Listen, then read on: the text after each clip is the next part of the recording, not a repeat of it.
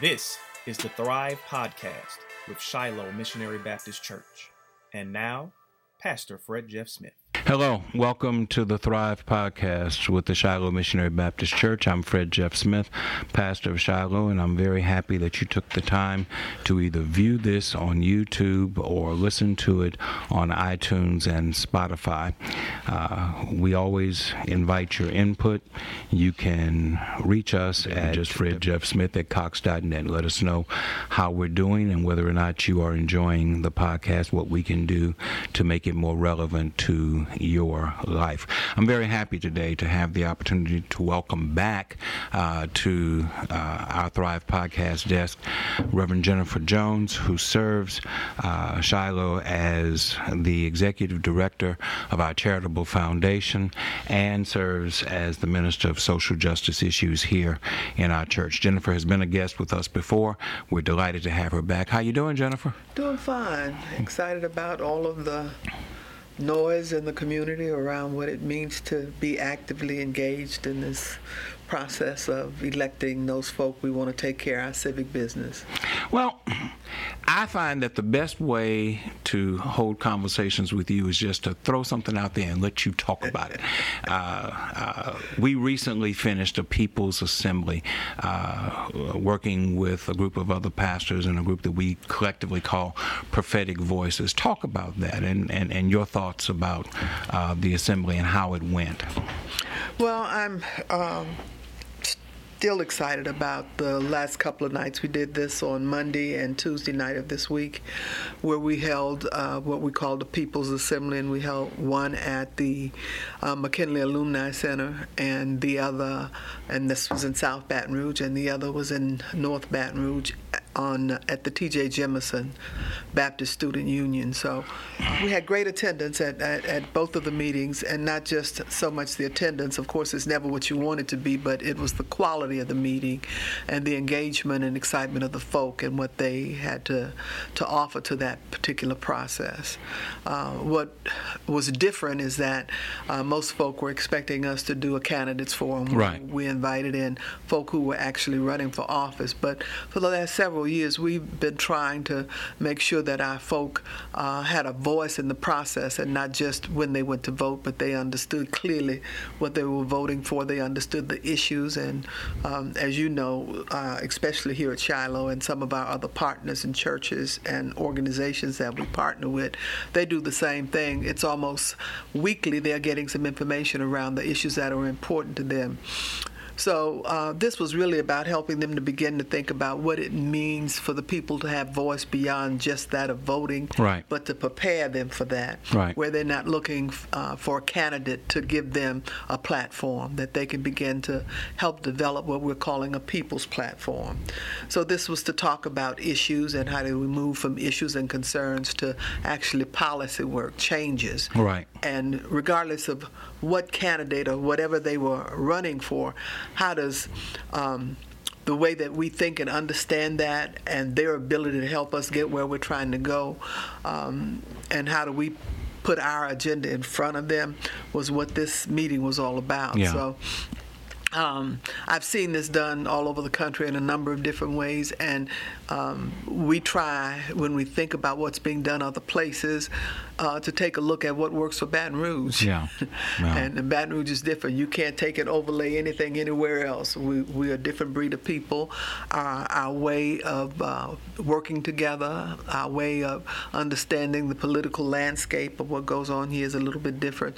So this worked out fairly well. I mean, as much as we prepare to do it, as we work together as clergy and leaders within congregations, it's always exciting to gather from our folk. And, you know, most of the meeting was spent with our folks sitting around for particular issues. Right. That was important to us. Of course, one was around mental health, and not just limited to mental health, healthcare in particular, but mental health was kind of the piece that was lifting up because of a lot of what's going on in terms of misunderstanding what's going on with the Bridge City piece. Right. Bridge Center piece, rather. The other was unemployment, especially around marginalized folk. But even when we talk about marginalized folk, anybody in our congregation, in some ways, are impacted by the unemployment in our community. Yeah. Not only did we talk about unemployment, but mass incarceration. Yes. You know, that was a key piece. And then education. And those were broad topics, and what we wanted to do is see where people fit in and what were their experiences. Right. Based on some analysis that we shared up front, the biggest part of that meeting was setting them in these different groups and letting them interact and come up with 3 different pieces or policy pieces. And really it kind of came out in terms of theory that's going to require a little bit more research, but it allowed them to see a different process that their voices were actually heard and they were given guidance to what actually becomes, and so much so that part of that process is now something they can replicate. Right. They can replicate with their families, right. You know, those in their civic groups and neighborhood groups or other organizations that they're part of. And for the different congregations that were connected, they can do this over and over in their congregations or in the ministries within their congregations. So. One of the things that, and you've said it twice, we wanted to develop policy as opposed to merely suggesting programs. Right. On the first night of the activity, it was a distinction was drawn, a line of distinction was drawn between a program and a policy.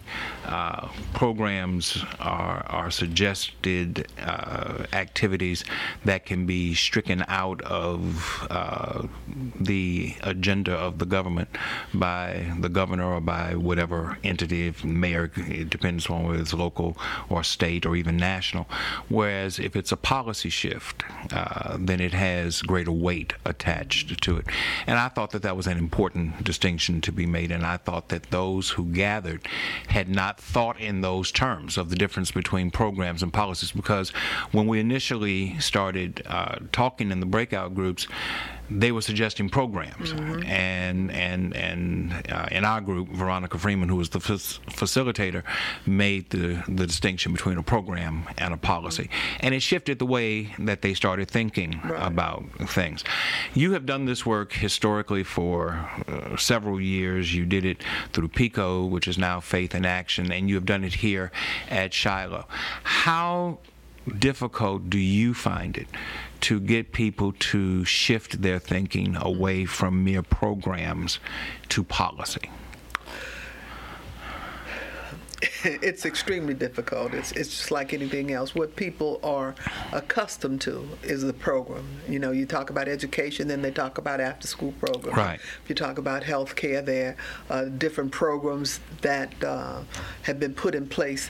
Sometimes, as much as the program can be beneficial, it's almost like giving crumbs rather than the policy that actually puts something in place where you get much more. Right. So trying to get them to see the difference, and it takes what we've been doing for years before folk get to that. Now, that wasn't only eye-opening for some of the folk that came in the room, but when you think about the broader community and the congregation, and they're able to take that back now, and that's how you begin to shift their thinking around these particular things. So they're going to walk away with this, and they're going to be talking to other folk about it, and that's how, because we assume that people understand this kind of movement, or how the government is organized in a way to benefit us and not to distract us or put something out there that will quiet us, not take care of the problem of the issue that's affecting our families. So it takes educating, you know. One of the things that I hear a lot now is folk talk about social justice as we talk about it, and they talk about issues and programs and where money is going and all of those kind of things. Right. But when they talk about how money is spent or where it's going, it's primarily in terms of their measurement is a program. Yeah. Okay. Yeah, that's true. So when you begin to help them think about the budget, how that budget is put together, where that money comes from, all of those things kind of play into play. And then the conversation of it, it's a learning curve. And it doesn't matter whether or not those persons have a limited amount of education or they have a number of doctorates. That's something that they haven't taken the time to really put together and understand. So just continually putting that in front of them, demonstrating it in different ways, because as you know, as well as that people learn in so many different ways. And however you get it to them, if you got to get it to them in a song, let's sing about That's it. That's true. You know, preaching about it, teaching about it, putting in the bulletin, putting it on a podcast, all of these different ways, then that gets them to begin to think differently. And most of them, the question then becomes, or the comment I often get is, I really didn't know that. Yeah. And part of that is because we really didn't teach that. So, based upon the recent work that we just completed and what's coming up in the next couple of weeks, on October 12th, it's election day, but early voting actually begins as we're recording this. It begins in just 2 days. What is your gauge on the level of excitement, if that's the right word, the level of motivation, probably a better word, amongst our people to actually go to the polls and make their vote count? Right. Well, one of the ways that, Pastor, that I measure this is the activities that are going on, you know, like these candidates forum, these assemblies, like what we put on in a number of things. On the very same night that we've done both of these events, there were, I don't know how many events going on across the city. There's a number of ways that we try and gauge some of that.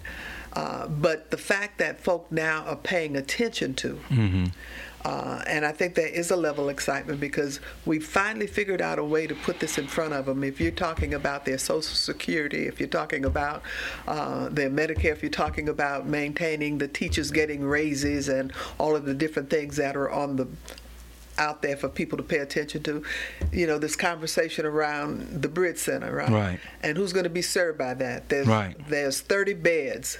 But it's everybody's tax dollars. Yes. And will everybody have equal access to that particular facility? Sure. So I think the way that we've been able to, and we keep saying this over and over, whoever controls the narrative will influence how folk are going to respond to this.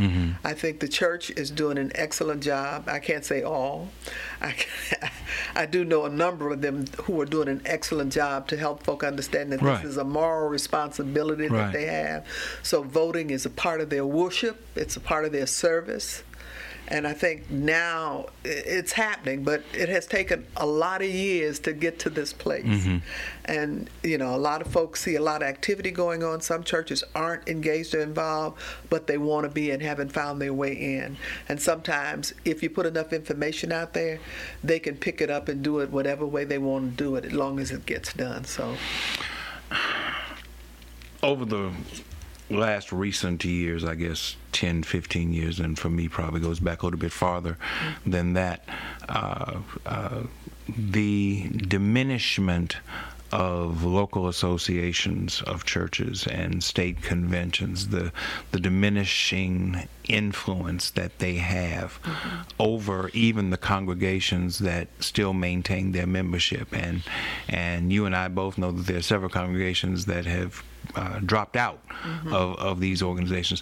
These were the hubs and the platforms upon which we voiced our concerns to the larger community in the past. Those platforms, I'm not going to say they're not there, but they certainly don't carry the same weight that they once did. I don't see the association as it was in the current model ever having that kind of influence again.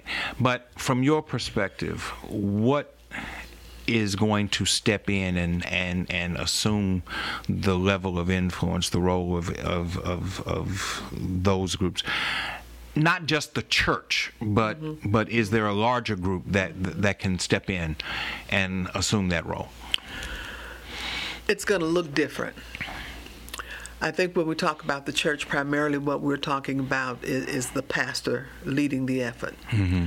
And I believe that it's extremely important that pastors support the effort in terms of what their congregations are doing, and it should not ever be done without some support or at least acknowledgement of the work that's going on in terms of the membership that's done, especially in the name of the church.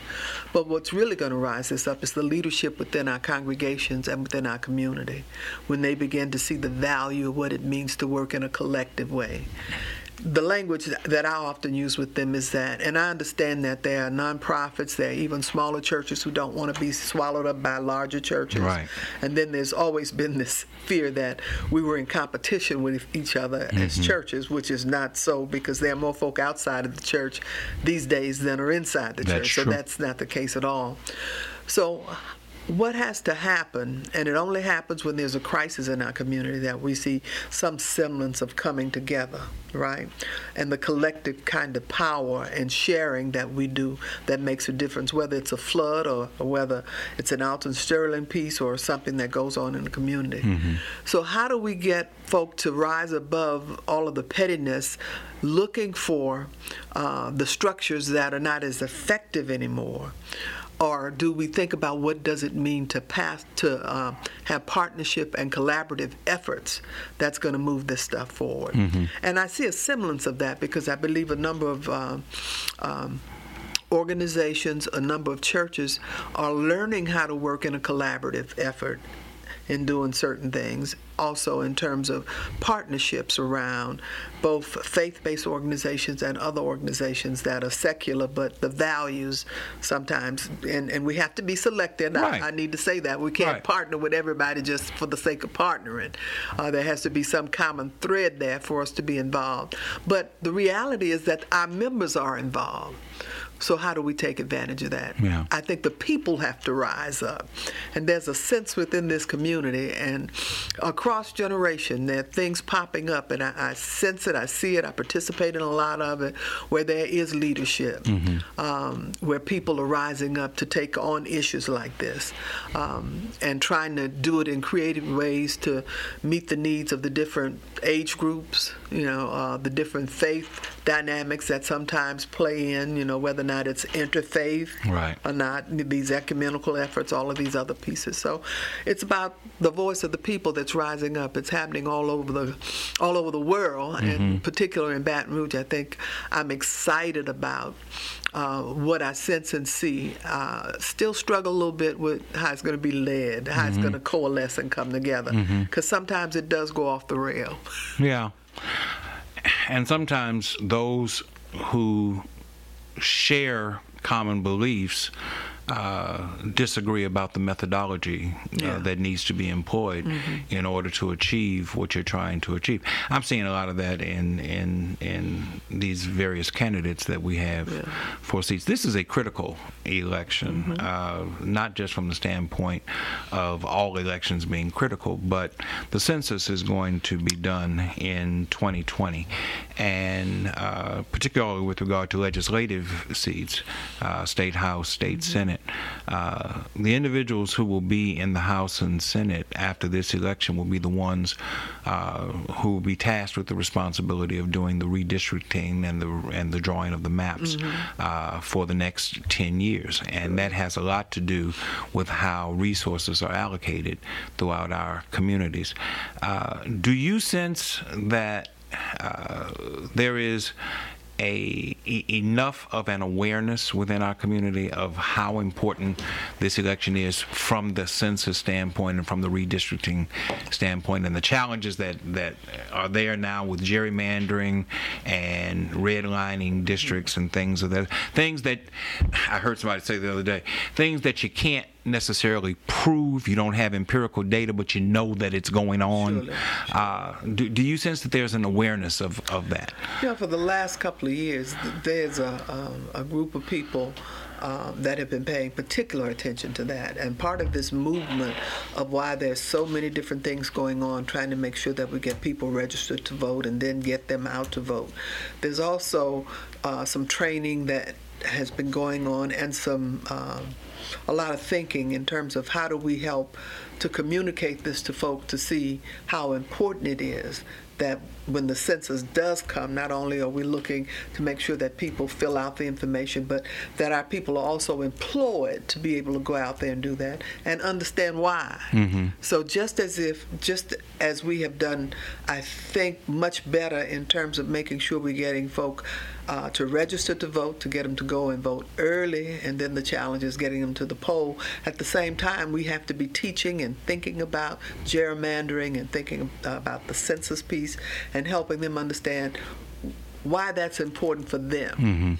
And no, we may not be able to have empirical data, but in some way, because of the way that we live and because of the difference between what goes on in North Baton Rouge and South Baton Rouge, yes, you can see it with your eyes. You right. experience it when you have to go to the grocery store. Yeah. You experience it when you go into the bank to borrow money. You know. Or how far you have to drive to get to Yes. a grocery store. Yeah. Absolutely. Yes, yes. It's troubling to me that there are people who are in positions of authority, people, not just government people, but business people and civically led people and what have you, who will deny the reality of the problems that exist simply because they're not directly affected by it, and they minimize how important it is. You know, it's not that big a deal that there's no grocery store in North Baton Rouge. Really?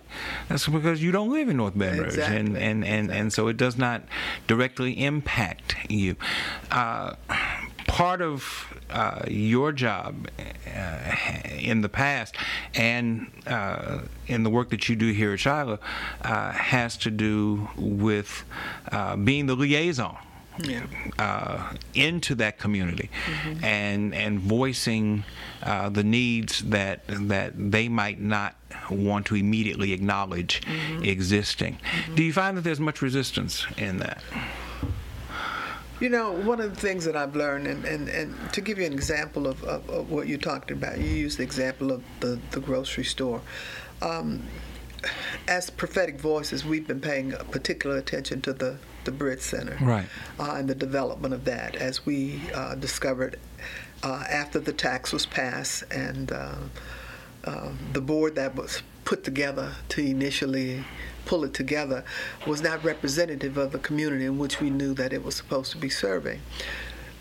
So in doing that, what I recognized as it appeared to be an affront to me in particular because of the people that we deal with day to day, right, not just in our congregation, in our community, but in our families. Yes. So there's a deep pain about some of this. And, and when we think about the fact that at one point, when crack was an epidemic, and to some extent still is, it was about drug addiction and drug dealers.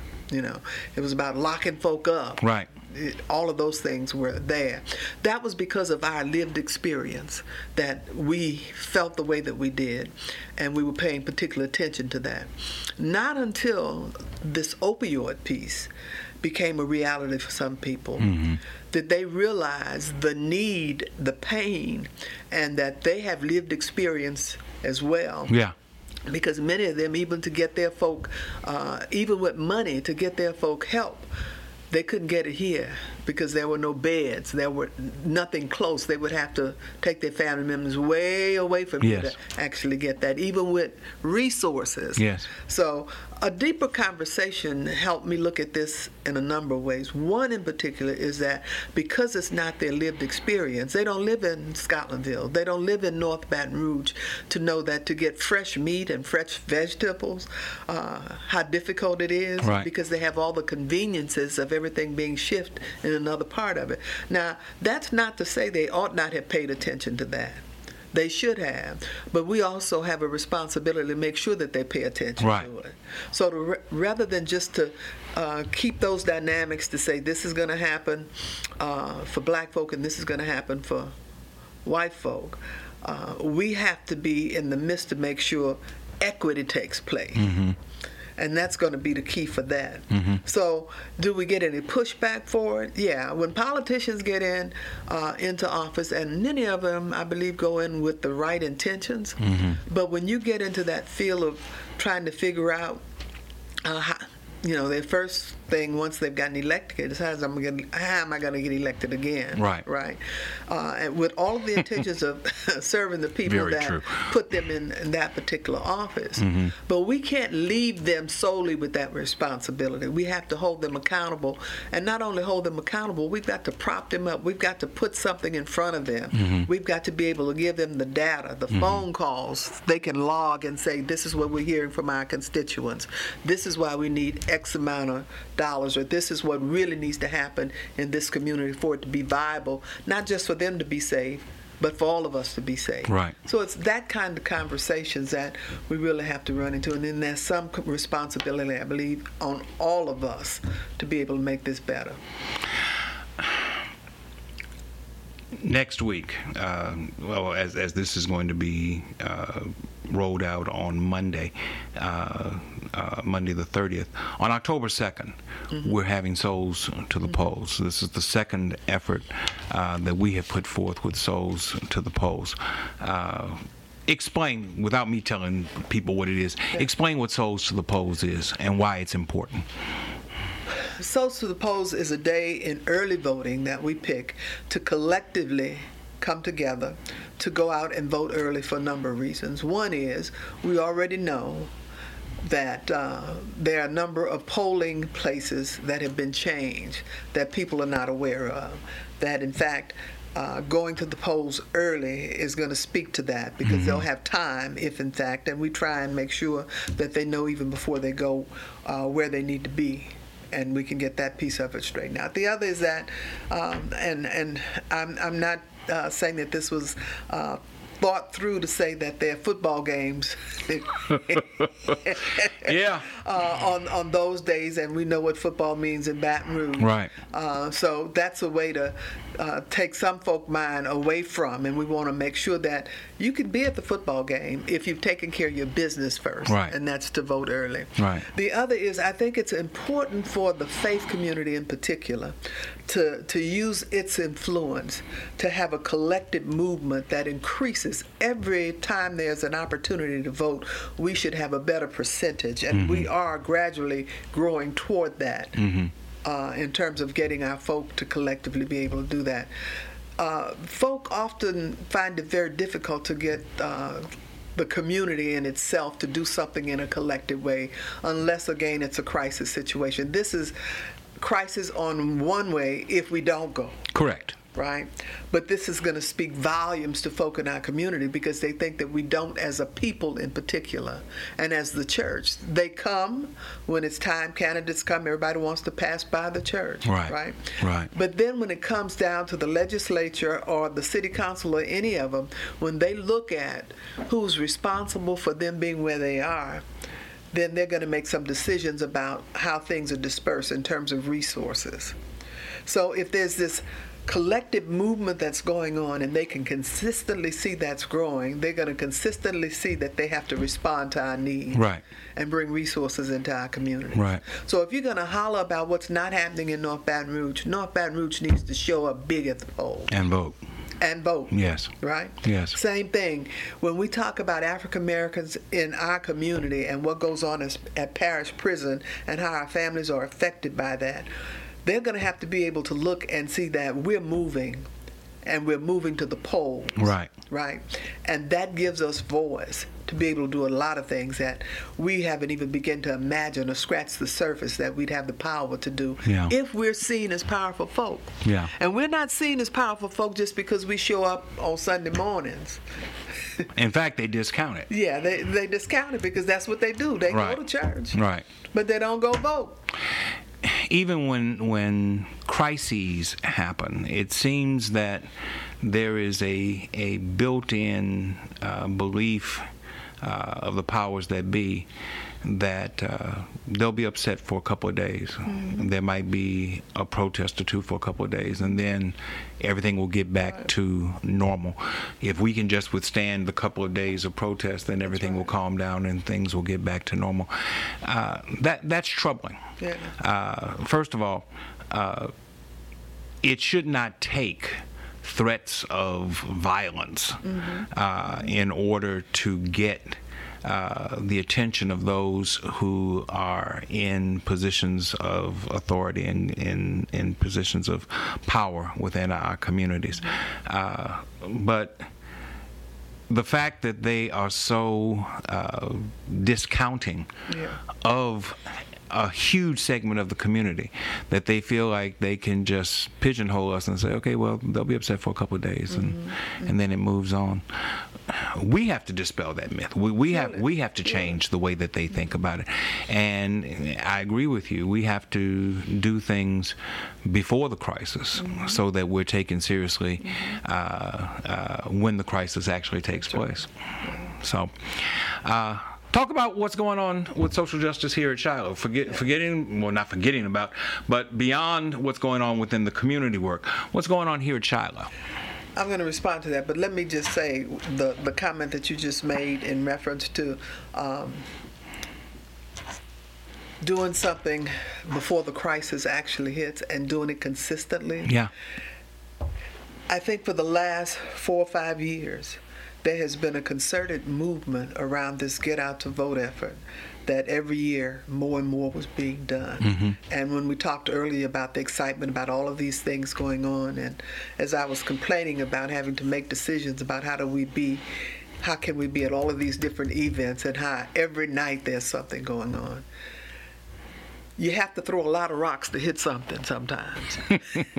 And if you keep doing that, people are paying attention to the fact that there's a movement going on around making sure that our folk are registered to vote, that they vote early, and that they are knowledgeable enough about issues now to make decisions that are not about a party, and it's not about folk with popular names, or it's not about people just with all of the money.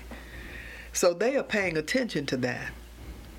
And what they're also paying attention to is that now we are continually making sure that, this social justice buzz that we're going to talk about what we're doing here at Shiloh, as we talk about that, that's a word out in the community now that folk are being challenged by, and understand that more than just a handful of folk or theologians are speaking about it, but it's becoming a part of who people are, and they understand that that's a part of their reasonable service in terms of giving back. So the fact that we're consistently doing something a little more every time, and we're educating more folk, we're moving more folk to the polls, we're coming up with some creative ways of getting our folk who've been incarcerated to come out, and we're propping them up to make sure that they're able to vote, and we're getting our young folk right as they get out of high school. So they're seeing it has not always been this way.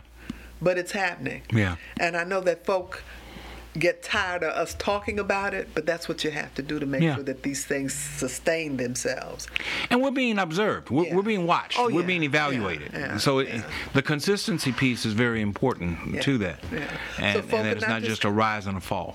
Folk are not just coming when, we were called recently when we thought we were getting ready to have a flood or the semblance of the remnants of a hurricane. We were called to say we need to meet beforehand. Well, we also get calls about things that are happening in the community now, because they understand that we're paying attention to it, and that our people are aware, and that we're moving forward and trying to make sure that they stay aware, and they're going to respond in ways, and they are doing this, and it doesn't just happen when it's time to go to the polls. I agree. But I am excited about what's going on at Shiloh. One of the things that I struggled with when asked as I came back, not came back, but took on the role of Minister of Social Justice was, and you were very open to it, was that we did not want this just to be a ministry or an auxiliary that folk could say, if I want to be a part of that, then I could. This was part of your father's and certainly your philosophy and mine, that's the philosophy of ministry for us. The holistic approach of meeting the needs of the whole person. And in doing that, I think what we have done over the last 4 or 5 years is be able to say to folk something I took from my former sisterhood president, if you were a sister in the church, then that means you were part of the sisterhood. Yes. If you're a member of Shiloh, you're part of the social justice ministry, because that's the good. philosophy of ministry for the church. So nobody cannot feel like they are encompassed in that, or they don't have a say-so about it. So what we've been trying to do is help people take a look at what that's going to mean in terms of their service, and how they want to live and work out ministry here through this congregation. So there's no ministry in our church that has not been embraced or reached out to, or who have not participated in some ways in some of the social justice activities and works and workshops that we've been able to do. And part of that is by listening to them and seeing, meeting them where they are, the things that they want to get engaged in, be a part of. You know, for a long time, for many years, we'd done women's conferences, and everybody was concerned about the absence of that. Well, we did something a little different, and we were able to get several hundred women to be a part of what we call You Are Royalty. And we had a summit, brought in some folk from across the country and some of our local talent, and many of our politicians came in to be a part of that. Right. So that was something that now they tend to want to see that as something happening every year. Well, just as that piece happened, there's local work that's going on with our homeless ministries through sisterhood, a number of activities even in that ministry. There's a lot going on as it relates to what we were able to do with our summer youth enrichment. We were bringing in folk that actually spoke to our young folk, not just about their career, but about their public service, about their giving back, and about what social justice actually means, and how, regardless of whatever their career choice is, they see themselves as being able to have a responsibility for making sure that they're reaching back and pulling others in and engaging them in that process. That equity is everywhere. And it's just not, you know, as we talk about social justice, oftentimes people think we're talking about marginalized. Right. I like to talk about being marginalized in the spirit. So it doesn't have just everything to do with poverty, although it has a lot to do with it. But when a person is not aware of and conscious to who they are and what they can contribute to that. So I get the questions all the time. There's an excellent team of folk that have just bought in, and I just kind of facilitate what it is that they dream about, what they want to do, and create activities and things that they can be engaged in, both in our congregation, in the broader community, and even outside across the country. And it tends to, it's caught fire. It does help that every Sunday there's something in the bulletin on a social justice piece that I know people are paying particular attention to. At one point, they wanted to give me credit for it, and for a while I thought I'd take it. You know, it felt pretty good. Fun. You know, I think we influence each other in a number of ways through our thinking and materials that we share with each other, and others in our congregation send now, because I get stuff all the time. I'm sure you do as well. That folk are sending our way, and they're contributing to it as well. But the fact is that they get it. You know, it's a diet for them now. And they're excited about it, and they're seeing themselves in it and replicating it. I challenge them to take it back to their families. I challenge them to find opportunities in their different groups, you know. One of the things that I've always admired about, and your dad used to talk about it, is the human resources in our church. And we have a number because they are connected in this community all over in so many different ways. There's not a career that you could come up with that we don't have members in our congregations that are part of that, or systems that operate what goes on in this city, that we don't have folk that are at every level in those systems to help make that happen. So I think now that they know that it's a brand, you know, there's some folk who claim to be the social justice churches of the city. You told me about that. I thought that was funny. But I sense and see that our folk have owned it, they've taken it on, they are actively engaged, and take it with them wherever they are. So, beyond social justice, beyond prophetic voices, beyond the politics that you and I are both engaged in, before you were in any of those positions, you were a member of Shiloh, a long-time member of Shiloh. Talk to me as we approach the year 2020, about your assessment of where the church is and where we need to go. Certainly, God has blessed this church, and this church has done some wonderful things, but there's some things that need to be done that we have not been able to get done yet. Give me your assessment as a minister, as a member, as a veteran member of the church. Where is Shiloh in your opinion, and where are we going? I'm trying to distinguish here between my personal dreams and my vision of ministry as we talk about the bigger picture and this congregation, which I'm extremely excited about and so proud to be a part of, and to see from whence we've come. But excited about the amount of talent that God has placed in this church and the possibility of what's before us. This thing of how do we transition from doing things as we've always done to what's possibly some new things that we can do or should be doing. I've been prayerful about this, and there are plenty. All of us are praying about it. Preaching, teaching, music, all of these things play into it. And the vision and what I sense and see that God is doing for us is causing, providing us an opportunity to be the footprint of what needs to be in a community as a church.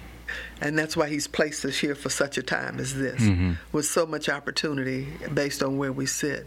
I think that this idea of what is it going to mean to make sure that gentrification doesn't eat us up, that we control it, or that we are a part of it in a way that benefits the greater good of the community, that's going to be more about development, right. The vision that I've always had, and some of the folk that have been around here with me, we are now the seniors in the church. So this idea of senior housing and right.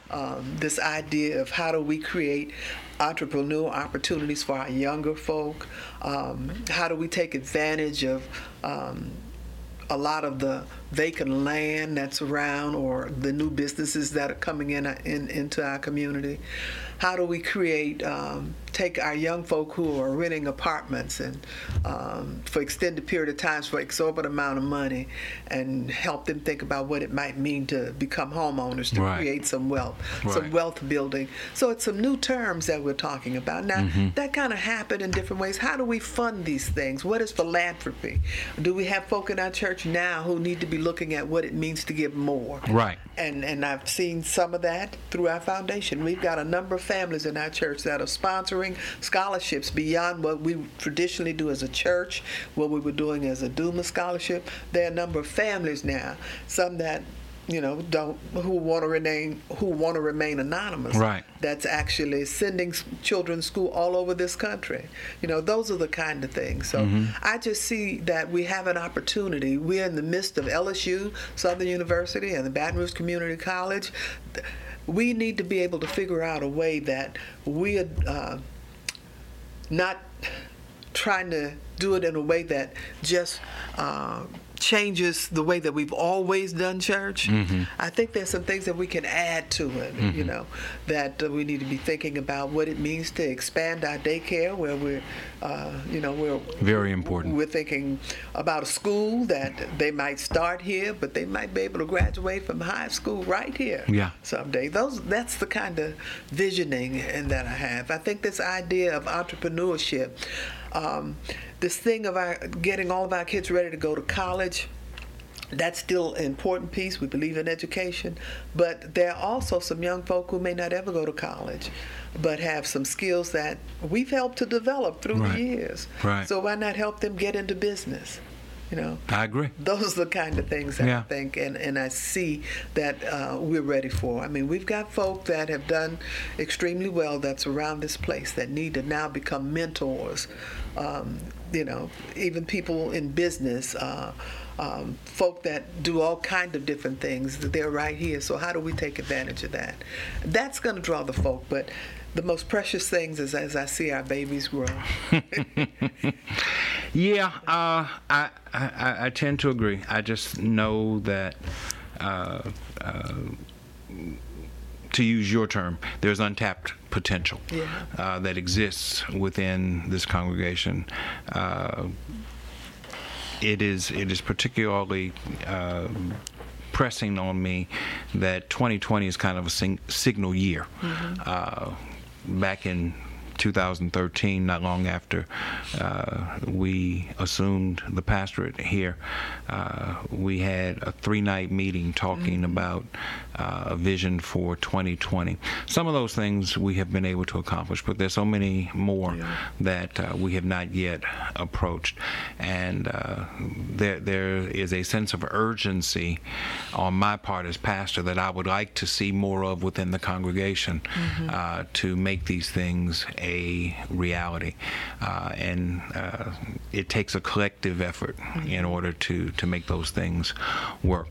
But you're doing wonderful work here at Shiloh. I always want to give you the opportunity to come by and tell us what's going on, and this seemed like a great time to do that.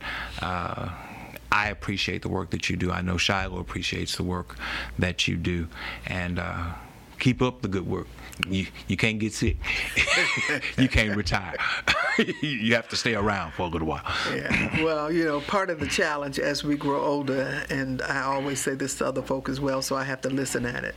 We can't leave until there's others that are ready to step in. Right.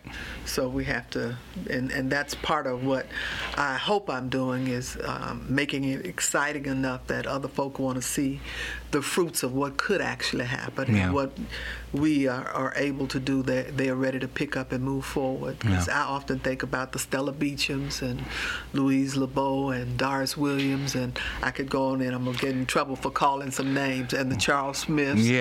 All of these others on whose shoulders we stand, who opened up opportunities. And much of what I see here now, they were responsible for it being here, and it started from meager things. So the question for the members of our congregations now, and the thing that keeps me trying to stay healthy enough to work and be around for a long period of time, is what will I leave behind? And I think that as I have watched and see, even as I look out in the congregation now, there are 4 and 5 generations of families that are yet in this church. Yes. Right. There are. And those earlier generations gave so much more than what we're giving now. Unfortunately, that's true. But it's our job to maximize the potential that's there. Reverend Jennifer Jones, thank you for taking the time to share with us. Thank you for viewing. Thank you for listening. We'll be back again next time. Thank you. Thank you, Jennifer. I appreciate it.